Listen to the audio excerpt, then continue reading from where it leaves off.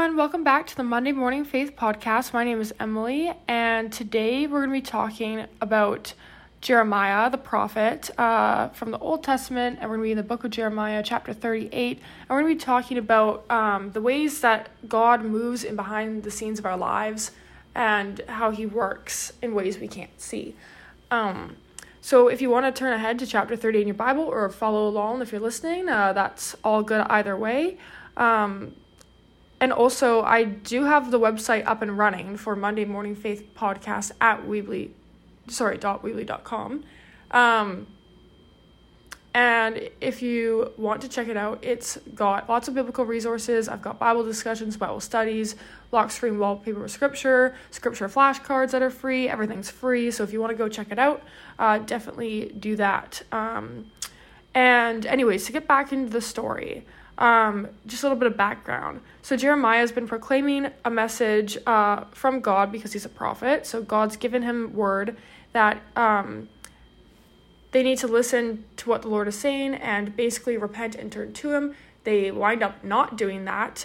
The cities of Judea and Jerusalem don't listen to Jeremiah, and Jeremiah keeps saying that the Babylonians are going to come take over.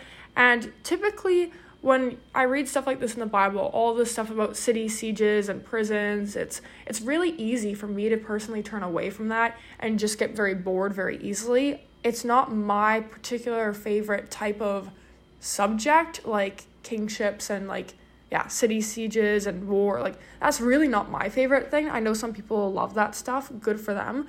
But for me, I love starting every time I read the Bible, especially recently I've gone to this habit of saying, God, I come to you expectantly today. What can you reveal to me through your word? And every time I pray that prayer, I'm just astounded at what God does reveal to me and how every passage is so beautiful and so useful if you allow yourself to be open enough to let God reveal something to it and use it in your life. So I want to share with you, what I really felt revealed to me by this, and I've used some commentary from Enduring Word as well, and my NIV study Bible. So anyways, basically in Jeremiah 38, Jeremiah's been in and out of prison for a while, and the king Zedekiah is just so wavering. One second he's willing to help protect Jeremiah. One second he's, against him, throwing him in literally a well. And it's like, goodness gracious, make up your mind, man. Like, whose side are you on? And I think that's reflective of so many wavering people we know in our lives. Maybe of that coworker. One second they're on the boss's side and they're flattering the boss and they're on the totally going along with whatever the boss says. Then one second they're talking to all the coworkers and they're all against the boss and the management and the upper management, and they're talking badly about them. And it's just like, make up your mind. Which side are you on? And the ironic thing is, in that situation, you don't even have to pick a side. You can just choose to get along with everyone, kind of thing. But this king is heavily influenced by others. He's easily persuaded. He doesn't have much of a spine to make his own decisions. And it's really great because it shows the story of this king, Zedekiah, shows the room that is there in each of our lives to invite God in, to allow him to help us make decisions, to allow him to lead us as to which side to be on. Of anything in life. And we do see God just giving so much mercy to Zedekiah over and over again, providing him countless opportunities, literally 30 chapters worth of opportunities to turn towards God, to repent, to trust God, and to reap the benefits of that. We hear it constantly. Nonetheless, he doesn't do that. So now we're at the point where the Babylonians are going to take over.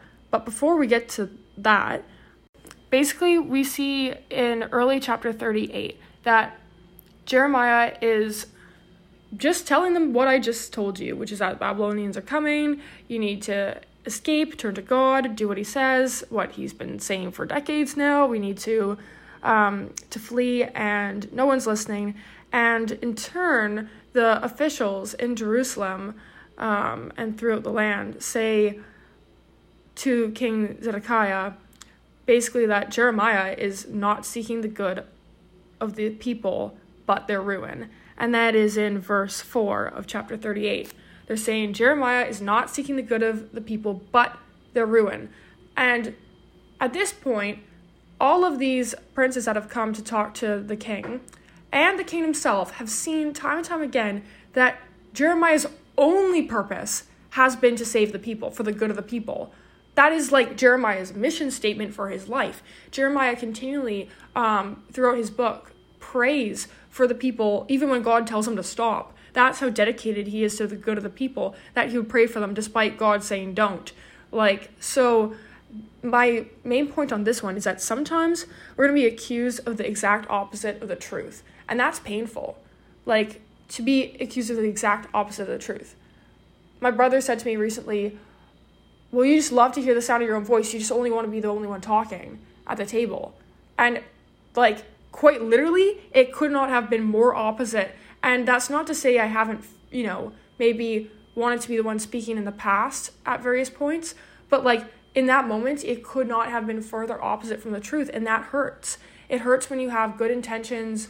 It hurts when you have a good character on something and then someone accuses you of the exact opposite. It's like if you chose to forgive someone and you've made peace within your heart and with God, and then someone accuses you of being a very unforgiving, begrudging person. It hurts so bad.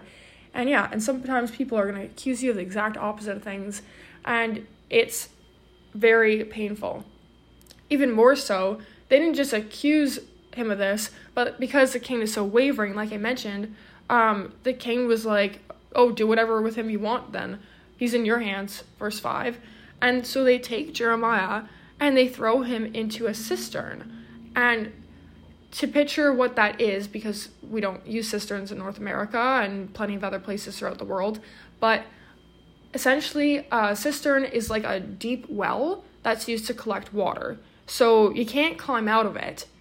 It's like essentially a prison, similar to what Joseph was thrown into by his brothers in Genesis, if not the same situation. So they throw Jeremiah down there, and this is not the first time that Jeremiah has faced just terribly awful situations and outcomes and consequences from being faithful and true to God's word.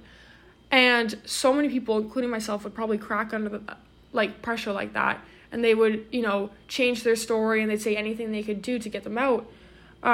It's not even that they're asking Jeremiah to deny his faith in God. They just don't want to hear the message that God's given Jeremiah to say, which is that they need to repent, turn to God, and flee the city, because the Babylonians are coming. And they just hate that message so much.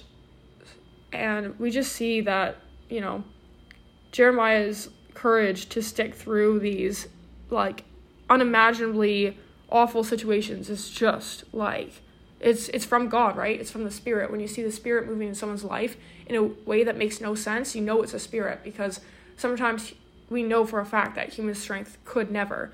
I mean, just a chapter before in chapter 37, Jeremiah's literally in a vaulted dungeon. It says where he remained for a long time. And so Jeremiah's been in and out of prison, for long stints of most of his life at this point. Yet he, he's in there anyways, and he's, repeatedly just living God's will and God's purpose, and he's being, remarkably obedient. And, there's not many people in the Bible that are just so flawless. But some of the prophets are really just a real call to just amazement of the capacity of a person who is living a Spirit-led life and willing to surrender to the Spirit and let God work through them in any way. And then this is why I'm going to get to the main point about the ways that God will work when we're not watching, the ways God works in behind the scenes of our life. So while Jeremiah's in this cistern, It says it has no water in it, so that would be very awful. I personally love drinking water. I drink like 8 bottles a day. So once again, my little Western comforts would not be, I would probably not do too well down there. But Jeremiah, it says he's only in mud, and he sank into the mud. So this sounds pretty miserable, considering they were planning to leave him there so that he could die. It's interesting that they chose this method because they didn't want any bloodshed. I was reading commentary that said this on Enduring Word, but they didn't want any bloodshed because they wanted to kill him. That's literally what the princess came to the king saying, we want to kill Jeremiah.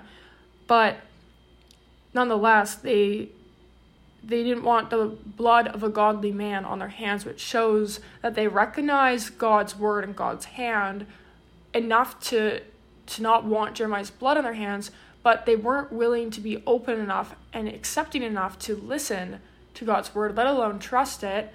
And as a result, they made a horrific decision, that is completely against the gospel. I mean, we're not supposed to throw people into giant wells covered in mud, and, they could have taken that opportunity to listen to Jeremiah, but they did not.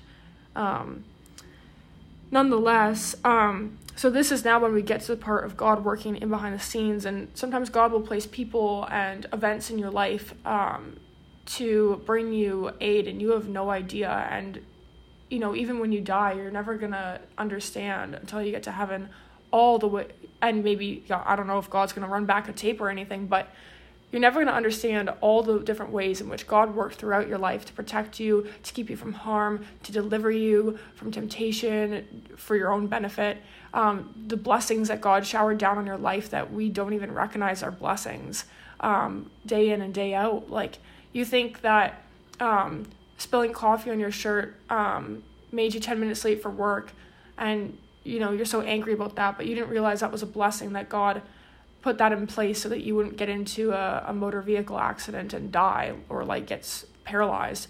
And so God will work ways in our lives that we'll never understand, and we'll just always remember that as a day our boss yelled at us for being 10 minutes late to work. Yet God's always working behind the scenes in ways we can't see and can't understand, and he gives us glimpses into when and why, but they're just glimpses, and that's part of the faith. I mean, if we saw everything, then we wouldn't need faith and trust. But our view is so limited. Great is the Lord's understanding. Great is the Lord's vision. Great is, his understanding is incomparable, really. And I think there's a lot of things we're just simply not meant to know.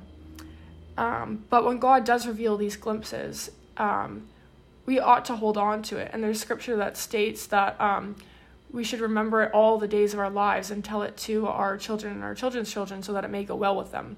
I don't remember which scripture that was, but nonetheless, it's really beautiful to think about all the ways that, God's going to be moving, and we're not fully recognizing and fully understanding, but he's there with us, and nothing we do will take that away from us. Seriously. You could be living in the most awful, sinful lifestyle, and God is still there moving for your benefit. God is still there moving for your protection. And even more so when we say, God, come into my life. God, I invite you in to not just my life, but this situation, not just this situation, not just this season, but this moment. And that's basically Jeremiah's entire life. Jeremiah's life is not just an invitation into a moment or a time and place, but it's an invitation to his entire being, and that everything Jeremiah does is for the Lord. Just a complete denial of self, and not many people, including myself, are that selfless. It's something to work on and strive towards. It's nice to see examples of people that by the Spirit's strength were able to do things like that and to just deny themselves so boldly for the purpose of God. Anyways, so there's a person called Ebed Melech, and I'm sure I'm pronouncing this wrong. I'm not a theologian, sorry. I can't even pronounce that word right, but anyways. So Ebed Melech, he's a Cushite, so from a nearby land. I think his name means servant of the king. So it might be a title rather than a name. That's what my study Bible says. So it says he's an official in the royal palace. So he's working under Zedekiah, the king. And so he is obviously privy to hearing information. And that's the thing. Like, Jeremiah can't see the royal palace. He can't see the people and things that God's placing in and around him, because our view with our eyes is literally physically limited to the space around us. But while Jeremiah is in this well, all the way in the palace, somewhere up on the fancy floors that, someone like Jeremiah probably wouldn't be overly invited to very often, is this person, Ebed-Melech, who is listening in, and God's placed him in the right place at the right time for the right decision. And Jeremiah can't see him. It's not one of the guards, and it's not a prisoner, although of course God could use those people too right in front of him, but it's someone that Jeremiah can't even see, that doesn't even know he exists. And God will do the same thing in our lives. There's people that we can't see, people that we don't even know exist, that will fight on our behalf because God is placing them there for that exact purpose, because he cares about us that much. And this is just one living proof, and it's not like we have to be perfect like Jeremiah, because Jeremiah himself was flawed. He's human, he's not God. He just, lived a very righteous life, and that's an accomplishment worth noting and celebrating. But Jeremiah is not God, and it's really interesting that Ebed-Melech is placed for the perfect time as this. It reminds me of that Esther quote, and that's God's timing. Everything, all timing is perfect in God's eyes, as long as it's according to his plan, of course. But we don't see that, and we don't acknowledge that, because it doesn't always feel like that.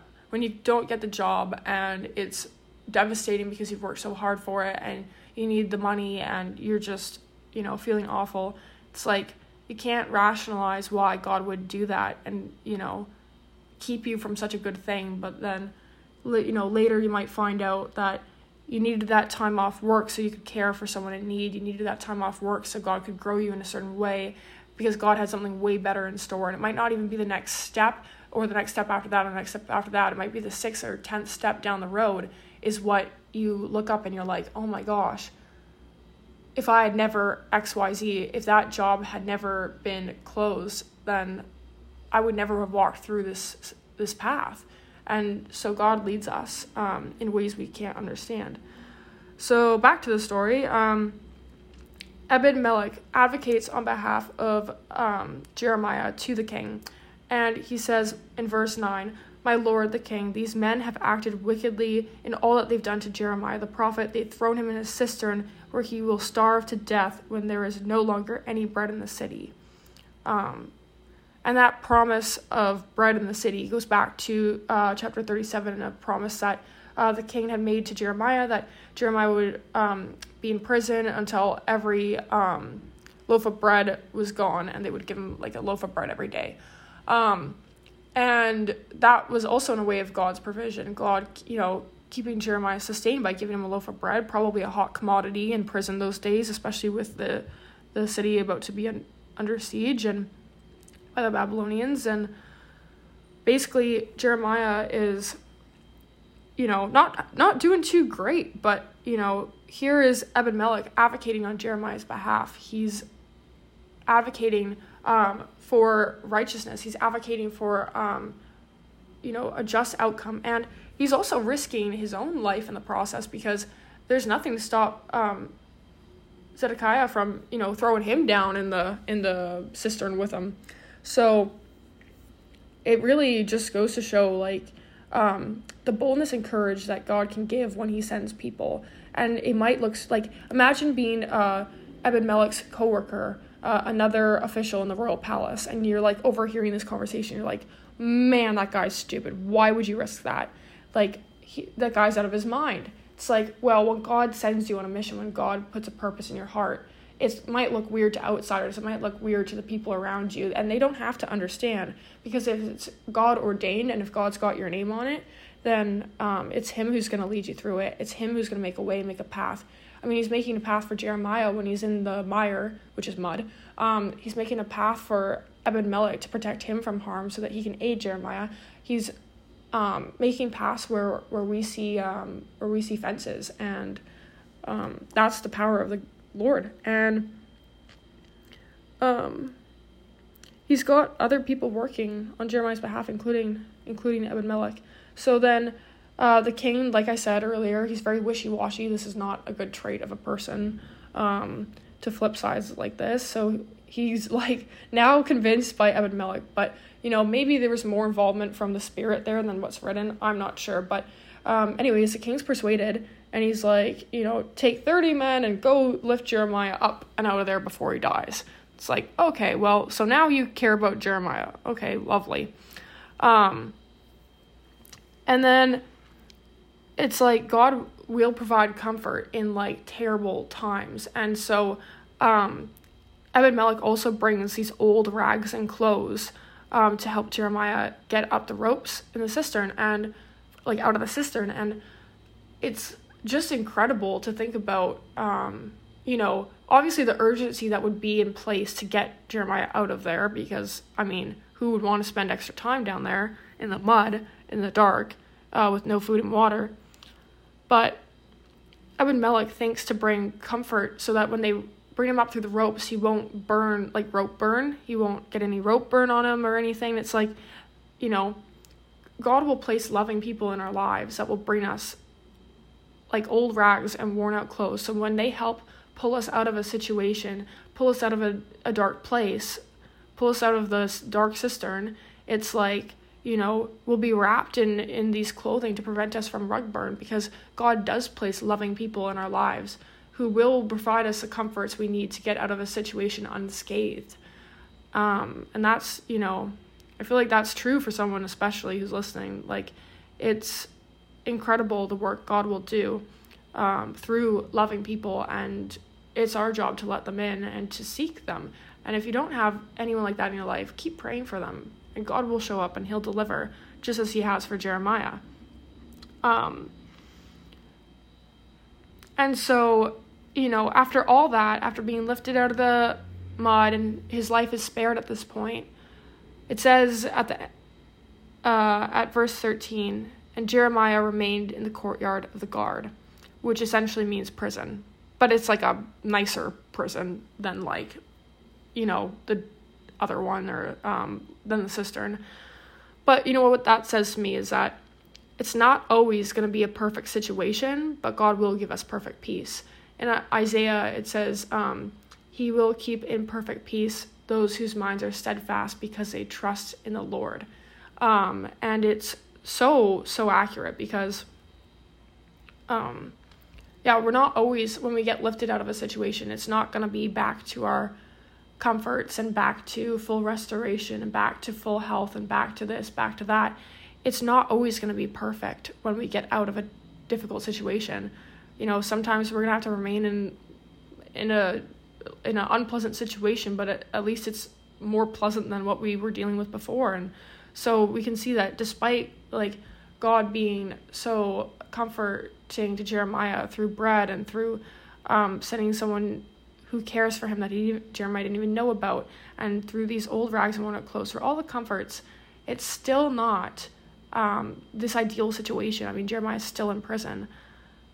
And that's really reflective of, we know, if we have faith in God, we know that God's capable of lifting us into any comfort and any situation, but sometimes he doesn't. And we don't always understand that, and that can be really hurtful emotionally to us, because it hurts us to know that God could fix us and God could fix the situation, but he doesn't. And at that point, faith starts to waver the longer the situation, temptation, and trial and tribulation remains on your heart. But sometimes there's a reason God's keeping you in the courtyard of the guard. And I don't know what that reason always is, and neither perhaps will you, but there's always a purpose attached to your name, and there's always a purpose attached to God's plan. We might not see it, but if we remain faithful like Jeremiah, one day we will, whether here on this earth or in heaven, and that's a promise, right? And And it's crazy. So we end off that little section there, but then later on, the king Zedekiah, who, once again, he sentenced Jeremiah to die in a dark cistern well, and then he said he could, get lifted out, so they'll spare his life, but they'll just throw him in the courtyard of the guard of the prison. And now, the king sends for him, and, could you imagine, how much anxiety? I just picture Jeremiah, walking up there, shaking in his boots, I would be so stressed that they would send me back to, the cistern, and, but, clearly Jeremiah has a peace, over him, over his mind, because when he goes up there, he's able to speak with the confidence and courage that he routinely speaks with. So it's I'm sure he was depending on God, and I'm more so, it's more I picture myself being the one going up to the king, shaking and in my boots, filled with anxiety. But when you hear Jeremiah speak, or you read the words, it's you see just a spirit in him to give him the courage to be able to speak the way he does and to face these situations and to not waver, not back out, to not falter in obedience in any way. So the king says to Jeremiah, "Do not hide anything from me," which is such a stupid statement for Zedekiah to make, because what do you mean don't hide anything from me? Jeremiah has been proclaiming the truth, nothing but the truth, nothing but God's word for since his youth, and all they've done is throw him in prison, take him out, throw him in prison, take him out, limit him. At one point he wasn't allowed to even go into the temple because he wasn't allowed to share the word. So he had a scribe do it for him instead, and they both got in trouble. But it's what do you mean don't hide anything from me? What a rhetorical statement, but it just shows that, I don't know. Yeah, this king had a spiritual immaturity that, it's when you keep hearing the word of God, but you're turning from it. And that's spiritual immaturity. It sounds really insulting. And I'm sure if someone called me that, I'd be very insulted. But at the end of the day, it's not really an insult because it's completely amendable. When someone says, "Oh, you're too loud," it's because you're too much of an extrovert. It's well, it's pretty hard to change an entire personality trait. Or "Oh, you're too poor." It's well, pretty hard to change an entire economic state. But when someone says something "you're spiritually immature," oh, well, that's pretty easy to fix. You say, in what area? Oh, in listening to God's word. Okay. And then find some scripture about that. Listen to some YouTube or podcast video about that. Bam. Start trusting in God, and, a little bit of God's word goes a long way, right? And it's just the more you can incorporate God's word, the more you fight spiritual immaturity. And technically, I would argue that we're all spiritually immature in our own ways, because we're all flawed, right? But nonetheless, I definitely see spiritual immaturity in the king. I mean, he's just not willing to listen to God in any way, but he yet is able to recognize that there's a lot of truth behind it, because he's obviously cowardice and scared in a way. So yeah, he says, "Don't hide anything from me." And Jeremiah says to him, "If I give you an answer, will you not kill me? Even if I did give you counsel, would you not listen to me?" Which is really sassy to speak to a king like that. But at the same time, this is chapter 38, verse 15. It's literally there's been 30 chapters of every time he counsels the king lashes out at him. At one point he burned the word of God, the scroll. So, or I think that was that king, not sure. And and then also he says, "If I give you an answer, will you not kill me?" And Zedekiah is he's tried to kill Jeremiah multiple times. Why would Jeremiah trust him? And so many times God will put us in a similar situation, but I would argue with probably less stakes, probably not life and death or imprisonment, but God will place people in our lives that we can borderline trust. Maybe it's a friend, a childhood friend that you've been close with your whole life, but they're not very trustworthy, or they might not have your best intentions at heart. And it's navigating the degree to which you trust people like that can be an extraordinarily difficult thing to do, because there's so much emotion and so much connection. And then it's well, why would God place this person in my life for so long? And, it really just goes to show, the degree to which God will put us in situations like that. And this is not just about Jeremiah and Zedekiah. I mean, this is about all of us that are, is reflecting our good discernment muscles that the Lord has given us. And we're like, something like is a little fishy. I don't fully trust this. I've seen enough evidence that like this isn't necessarily a good situation, but I don't know how to act next. And we don't hear Jeremiah invite God in at the situation, but he was probably inviting God in when he walked up to the king, when he, demanded he show up or whatever. But I would imagine or encourage that inviting God in at this point is a fantastic idea, because not everyone can handle the truth.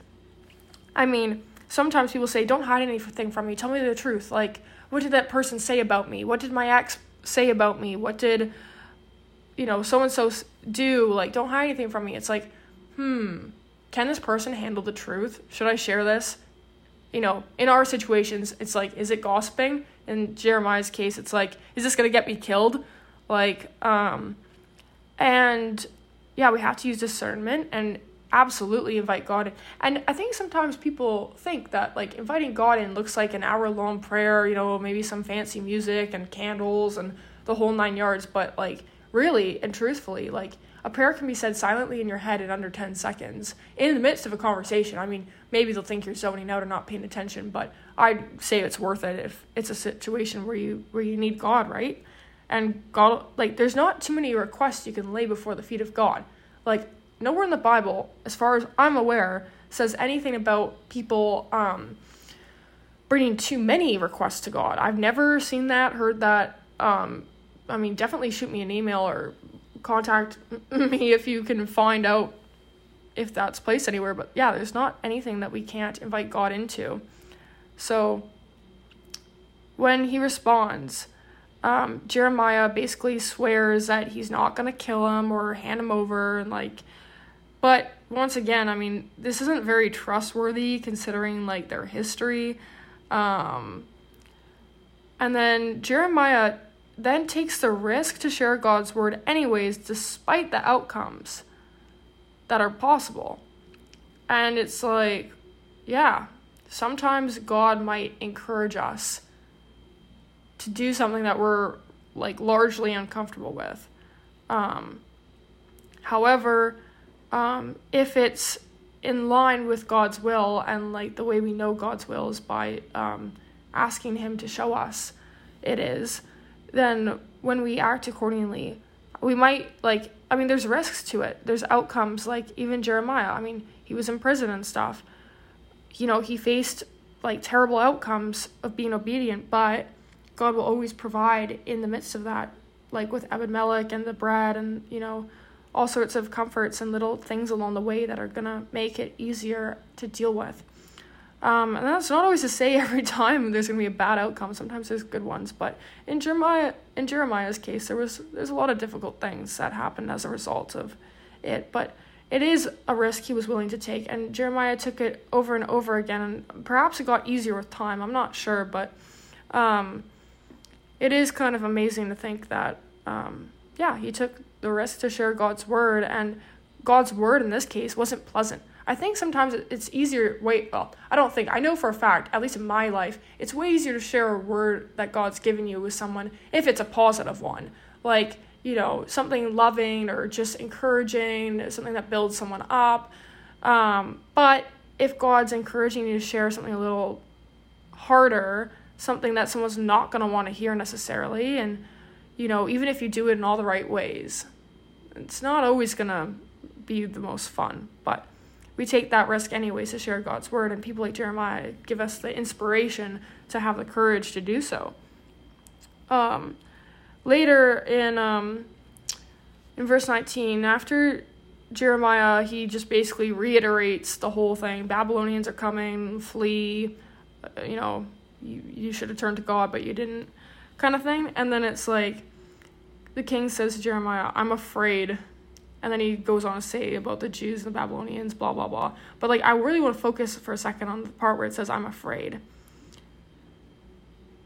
Zedekiah really has a hard time trusting in what God's word is saying. he really doesn't trust it. He doesn't trust the direction of it. He doesn't trust, he's not willing to open himself up to it. And of course he's afraid. He's not listening or obeying God. And that kind of separation does bring fear. And I'm not saying every time you're in fear, you're turning from God. That's not what I'm saying. I'm saying in this case, it certainly would look like it has a lot to do with that.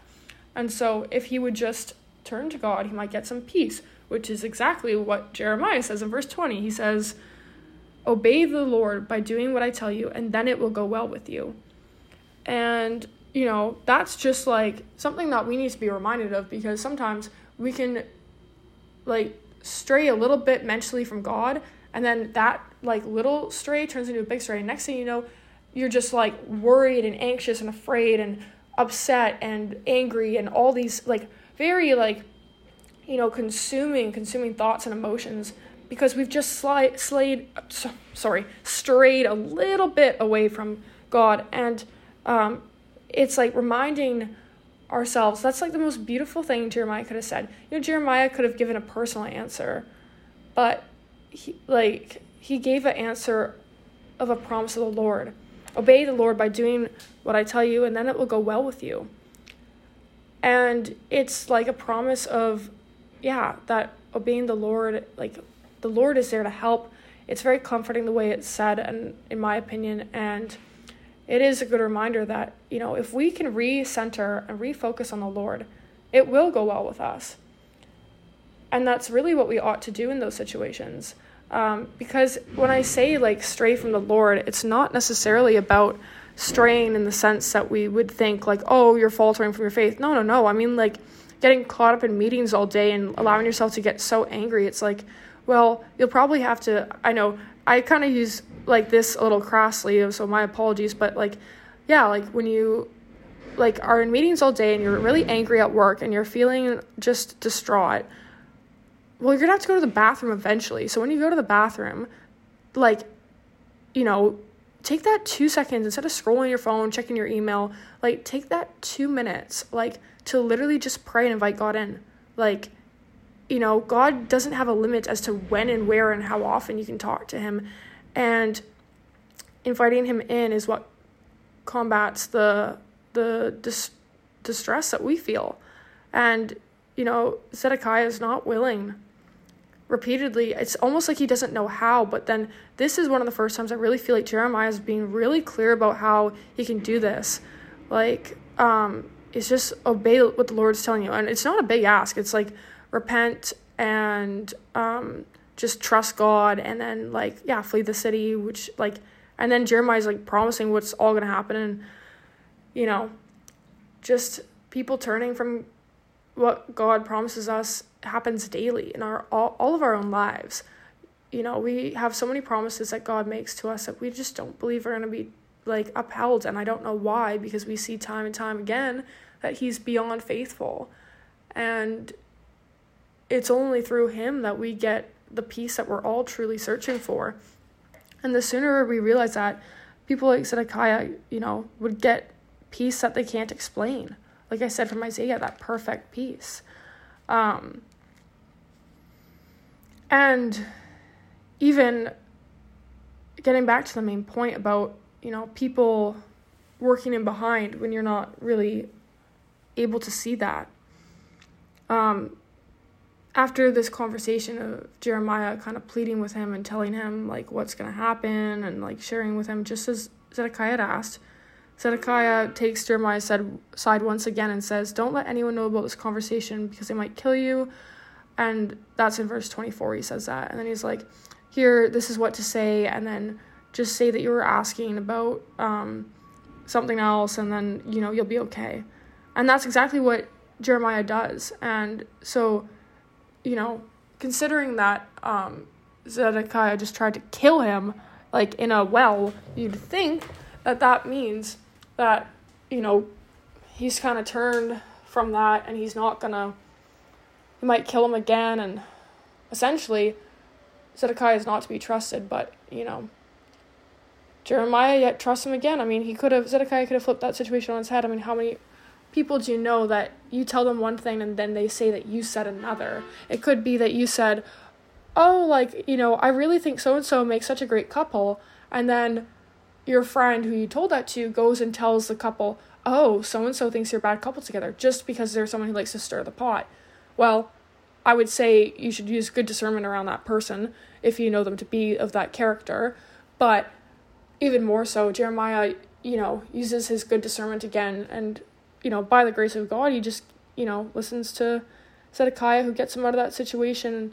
I'm sure Jeremiah wouldn't expect Zedekiah to have his side, have his back, and, be faithful. Because if the guy can't even be faithful to his own word repeatedly, how is he going to be faithful to Jeremiah? Yet he somehow is, and somehow does.